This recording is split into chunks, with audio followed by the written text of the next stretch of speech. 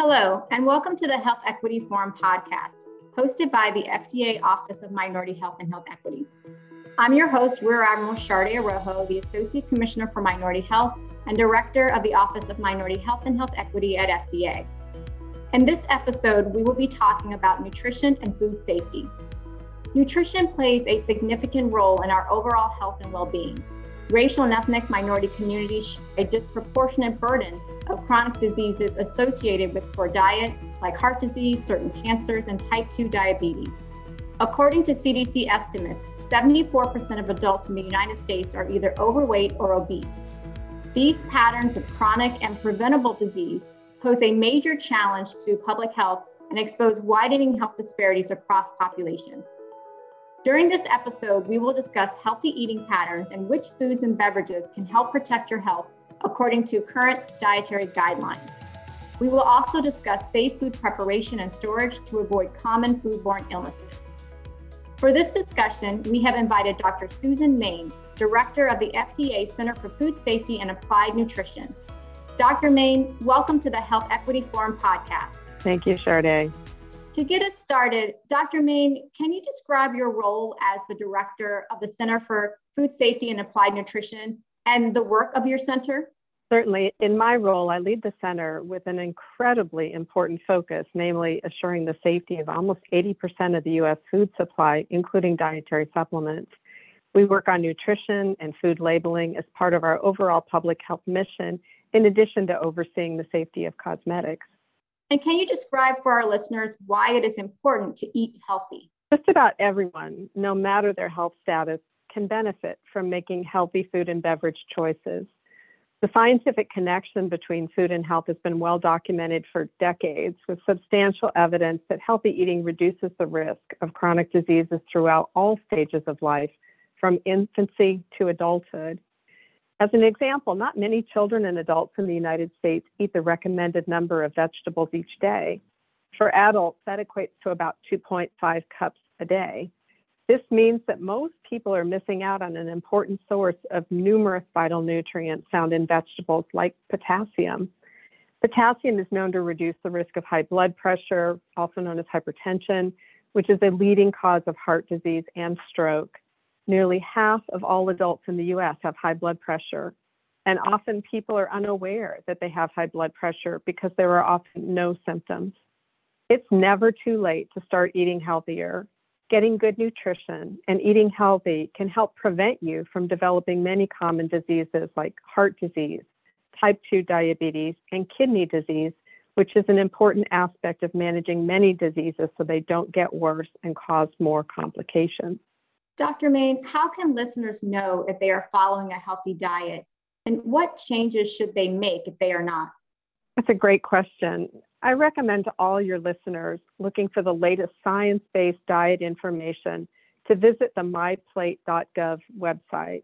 It's the current nutrition guide based upon recommendations made by both the U.S. Department of Agriculture and the Department of Health and Human Services in their review of the latest nutrition research as laid out in the Dietary Guidelines for Americans. There's even an app that you can download. Also remember, you can talk with your healthcare provider and or nutritionist or dietitian about a diet and physical activity program that is right for you. But there's a ton of information and resources on myplate.gov and on health.gov to help you make changes and build a healthy eating plan over time. Start simple. Make a small change in your eating routine, such as cooking a healthy dinner once a week, or compare labels for products you routinely buy, like bread or pasta sauce, to see if you can choose one with less added sugar. Can you tell me more about myplate.gov? MyPlate is a visual representation of the proportion of each of the 5 food groups you should aim to include on your plate at each meal. The 5 food groups are fruits, vegetables, grains, proteins, and dairy. MyPlate replaced the earlier food pyramid to help show consumers what healthy dietary patterns can look like. MyPlate helps take the guesswork out of meal prep. Half your plate should contain fruits and vegetables, ideally with somewhat more vegetables than fruits. And the other half of your plate should be split between grains like whole wheat bread and rice, and protein like meat, poultry, seafood, and beans, with slightly more grains than protein. And to the side of your plate where your drink might be located is dairy, as a reminder to include some dairy, like low-fat or fat-free yogurt or milk, in your diet. An underlying premise of the dietary guidelines is that when selecting foods and beverages to eat from these food groups, they should be nutrient dense. This means foods that provide vitamins, minerals, and other health-promoting components and have no or little added sugar, saturated fat, and sodium. Can you provide some examples of nutrient-dense foods? Sure. For vegetables, you should select from a variety of types and colors, including dark green vegetables like spinach or kale, red and orange vegetables like carrots or peppers, starchy vegetables like corn, and other vegetables like avocados. Vegetables are an important source of vital nutrients like vitamin A, folate, and potassium, as I already mentioned. Fruits can be consumed fresh, frozen, canned, and dried to get essential nutrients like vitamin C and dietary fiber. At least half of your fruit should come from whole fruits, but fruit juice can be counted as well. Just make sure the label says it's 100% fruit juice. When selecting grains, 100% whole grains are better than other types. Whole grains contain dietary fiber and other carbohydrates, protein, vitamins, minerals, and beneficial fats that help fuel your body.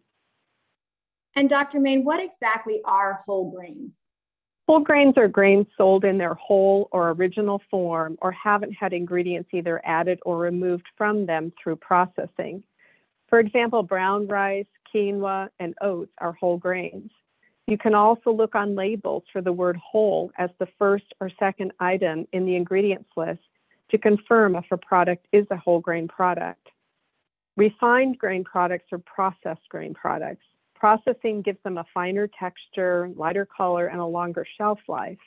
But processing removes nutrients like dietary fiber and iron. White bread and pasta are good examples of refined grains. Manufacturers may add some of the lost nutrients back into refined products, making them enriched grain products like enriched white rice. They may even be described as fortified, which means additional nutrients that were not present in the original food were added in. So in any case, fiber is not added back into enriched or fortified grains. So try to stick to 100% whole grains if you can, or at least look for grains that are enriched or fortified. Next are protein foods. Protein is important for many body processes such as fluid balance, immune system functions, cell and tissue repair, and it's one of the 3 nutrients that provide us with energy in the form of calories. Protein foods include meat, poultry, eggs, and seafood, as well as plant products like nuts, seeds, soy, beans, and lentils. To ensure that you are eating nutrient-dense meats, avoid prepackaged and processed meats like hot dogs, bacon, luncheon meats like bologna, and fatty cuts of beef, pork, or lamb because they generally have high amounts of saturated fat and sodium. You mentioned seafood. Is there a recommended amount of seafood people should be eating regularly? Seafood contains protein, omega-3 fats called DHA or EPA, and more vitamin B12 and vitamin D than any other type of food. Nearly all seafood contains traces of mercury as a result of environmental factors. For most people, the risk from mercury by eating seafood is not a health concern. But some fish and shellfish contain higher levels of mercury that may harm an unborn baby or a young child's developing nervous system. We recommend that women who are pregnant or breastfeeding or families with small children choose from a variety of seafood that is lower in mercury, like salmon, trout, shrimp, and crab. You can check our list of fish and shellfish that are lower in mercury online at www.fda.gov/food/consumers/advice about eating fish. And let's not forget the dairy group. We all know that milk helps build and maintain strong bones. The dairy group includes all milk, including lactose-free milk, fortified soy milk, yogurt, kefir, and cheeses. Try to choose products that are fat-free or low-fat. Certain milk products are not good substitutes for dairy in the dietary guidelines, such as certain almond, rice, coconut, and oat milks, because their overall nutritional content is not similar to dairy milk, and they may be lacking key nutrients like protein, calcium, and vitamin D. Can you explain what the nutrition facts label is and what's new about the label? The nutrition facts label is required on all packaged foods and drinks made in the United States and imported from other countries. You can use the nutrition facts label to review the calories and nutrients in packaged products and to choose items lower in saturated fat, sodium, and added sugars, and those with greater amounts of nutrients to encourage, like fiber. The label was recently updated for the first time in over 20 years based upon updated nutrition science. It features a refreshed design to make it easier for consumers to make informed food choices. One of the key changes is the listing for sugars. The label must now show added sugars. Added sugars include those sugars that are added to foods in processing. They also include foods packaged as sweeteners like table sugar, sugars from syrups and honey, and sugars from concentrated fruit or vegetable juices. They provide no essential nutrients, just calories. The dietary guidelines recommend that the average adult consume less than 50 grams of added sugars per day. Most people living in the United States far exceed this recommendation, resulting in excess calories that contribute to weight gain and obesity, type 2 diabetes, and heart disease. Look out for added sugars in sodas, baked goods, desserts, sauces, salad dressings, even many cereals and yogurt. What else can you tell us about MyPlate and the latest nutrition advice? MyPlate was developed based on scientific evidence on health-promoting diets in people who represent the general U.S. population, including those who are healthy, those at risk for diet-related diseases, and those living with these diseases. It should therefore be used as a general guide. You are encouraged to customize and enjoy nutrient-dense food and beverage choices that reflect your personal preferences, cultural traditions, and budgetary considerations.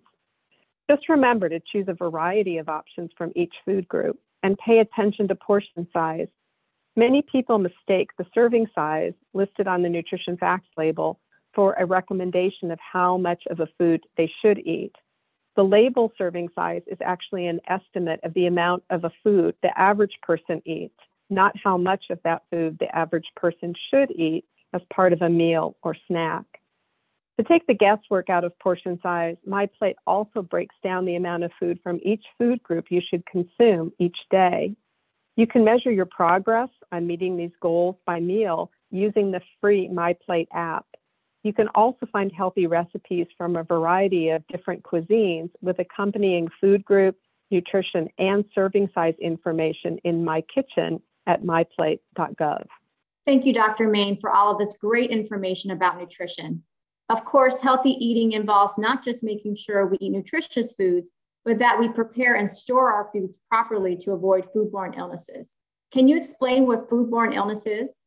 The most common cause of foodborne illness or food poisoning is contamination of food by bacteria and viruses.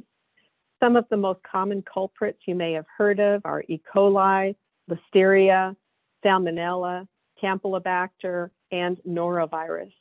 Every year, 1 in 6 people living in the United States is sickened with food poisoning, and an estimated 3,000 people die from these illnesses. While some cases are linked to bacteria or viruses in a growing area or a food processing facility, most cases of food poisoning are preventable by taking simple steps to keep your food safe. Can you outline these steps for us? Sure can. There are 4 basic food safety principles. The first is to clean your hands, utensils, and surfaces often. When preparing or eating food, always start with washing your hands with soap for 20 seconds. One trick is to hum happy birthday twice from beginning to end to meet that 20-second mark. You can also clean your fruits and vegetables with plain water, but don't rinse meat, poultry, or eggs. You're more likely to spread germs around your sink and countertops from any splashing that occurs. And wash your utensils, cutting boards, and countertops with hot soapy water after use, especially after they've held raw animal products.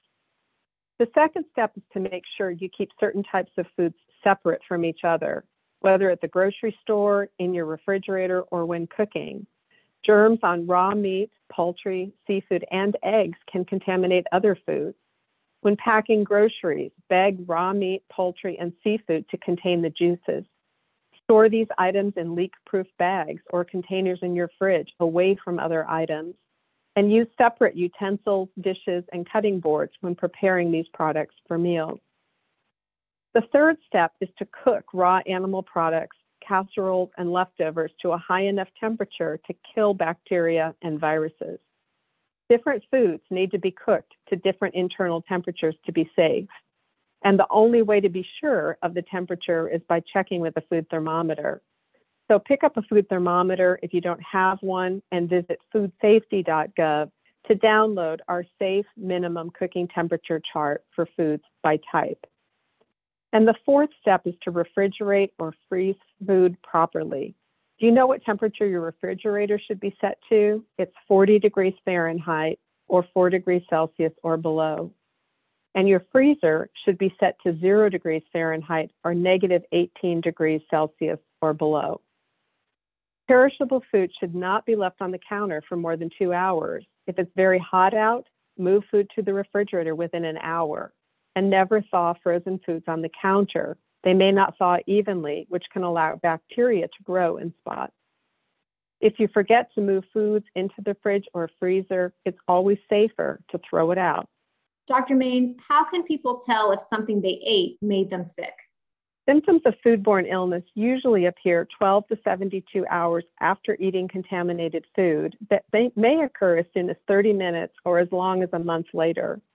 So it may be tough to trace your symptoms back to a particular meal, but nausea, stomach pain, vomiting, diarrhea, headaches, body aches, and a high fever are all possible signs of food poisoning.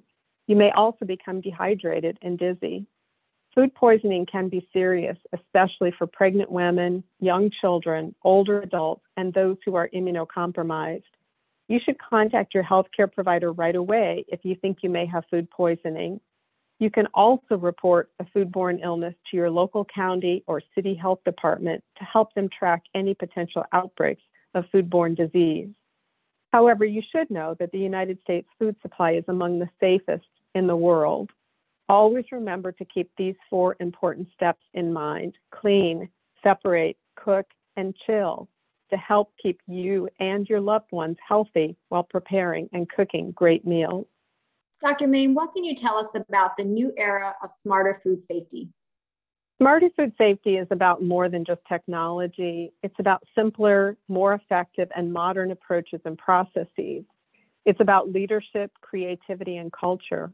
Our ultimate goal is to bend the curve of foodborne illness in this country by reducing the number of illnesses. The reality is the world around us is changing rapidly. Many believe we will see more changes in the food system over the next 10 years than we have seen in previous decades. Foods are being reformulated. There are new foods, new production methods, and new delivery methods, and the system is becoming increasingly digitized. With that in mind, in 2020, we announced the new era of Smarter Food Safety Blueprint.